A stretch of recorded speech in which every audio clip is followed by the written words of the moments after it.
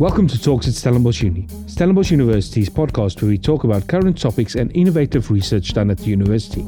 Here's your host, Angelique Dreyer.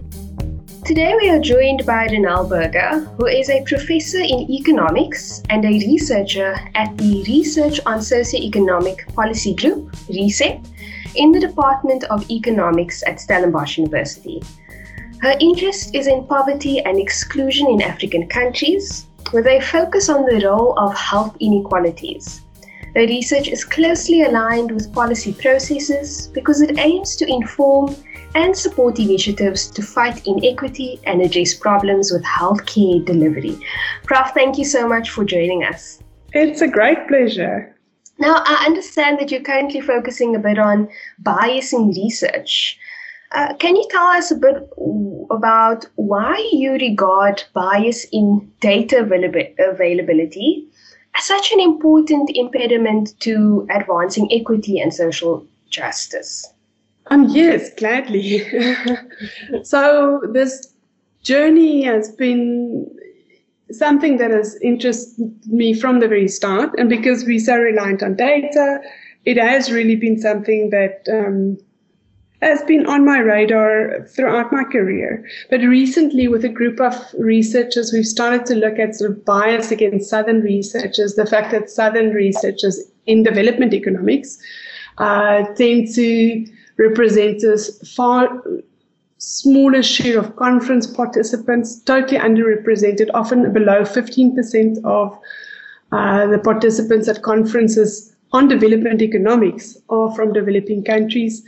We also find that often in journals, very few of the authors are from the South. And this is, of course, is not something about sort of not appreciating the fantastic contributions that authors from the North make, but just saying that, you know, one would want to see more of a presence of people living in those countries, having a voice and having a say, especially about policy research and about how countries should be developing and what are the major problems.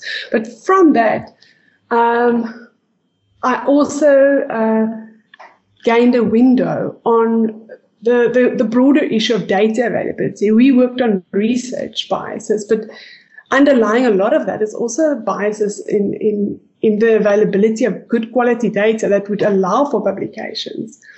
And my area of interest is African countries. And there's been shocking recent work that has shown that the same countries tend to come up over and over again, especially in the top quality journals where you need a really good data set, like a panel data set that is large sample. And, there's so many African countries where we just don't have that.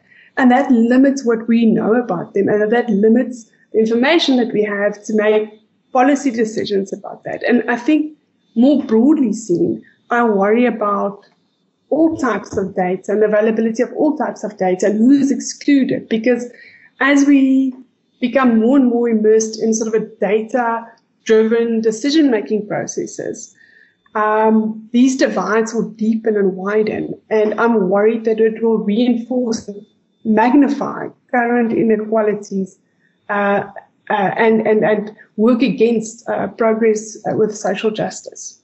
And Prof, through what channels does it work? There are various channels through which it works. I mean, I think the shocking part of it is that there are so many dimensions to it. I mean, one example would be a woman who recently got divorced, who never worked, and she's never had a credit card of her own, and now she doesn't have she might be sort of 45 or 55, and she doesn't have a credit track record. To a lot of the loan agencies, she's invisible. She doesn't exist. And in a previous era where our lives were less data-driven, maybe your father knew the bank manager or your friend knew the bank manager, and there was some kind of goodwill or other information sources that one could have drawn on in the absence of sort of a credit record. But I think with the move to more evidence-based decision-making, greater transparency, which are all things that I support with a lot of energy and enthusiasm, there is a dark side to that, and that is that there are specific subgroups that are excluded and where we have systematically less data that are more likely to not be in the data sets. Countries that are war-torn, countries that are not English-speaking, countries that with a lot of remote locations where it's difficult to do field work. And it's just heartbreaking to know that in the end what we end up with is knowing far less about these countries. And knowing far less about these countries often mean that there's less advocacy work, less help, less aid going to those countries. Because these days, in the very competitive funding environments that we face, you need to have a headline-grabbing statistics to say, fund malnutrition because it's killing so many women and so many children. And if you don't have data, you don't have that. And how do you compare with a proposal that wants to do work in Kenya and have incredibly detailed information about how they'll set up the project, what impact they expect to have, when you want to work in sort of a rural area that's recently been ravaged by war, and all you have is sort of 5 stories about women that, you met. And those may be different scale of projects, but I think part of the issue is also with the move towards more monitoring and evaluation and more transparency and high quality information on the impact of projects, these large-scale projects also are being pushed to the side.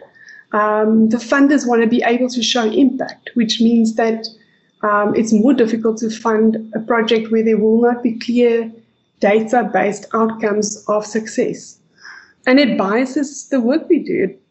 And it's not just positive, but I think what worries me and what I think we need to start to debate and bring to the light is the way in which this contorts who we are and what society we are evolving to be.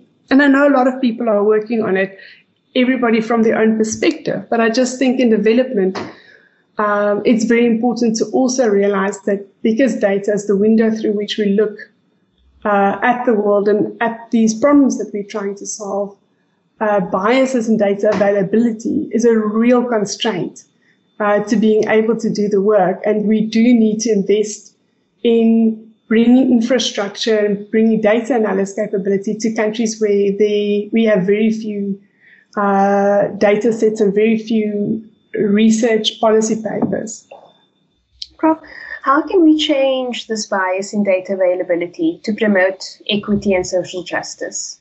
Well, I think there are a couple of things that we can do. I mean, there are a lot of innovative ways and relatively affordable ways in which we can now know more about countries where we don't have formal data sets. Aerial photography, satellite imagery. There's amazing innovations in image processing that are allowing us to do so much more with cell phone data and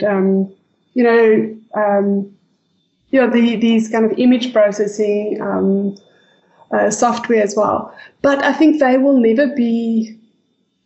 These are important developments, but they cannot replace sort of the qualitative and sort of scale and depth of surveys. So we still do need surveys, and with the 2015 process to develop the Sustainable Development Goals, there was a lot of emphasis on the fact that we cannot push these goals without improving the data infrastructure in poor countries. And I think that's an important point to make. And I worry that with the funding environment as it is, I'm not sure if that is still a policy priority.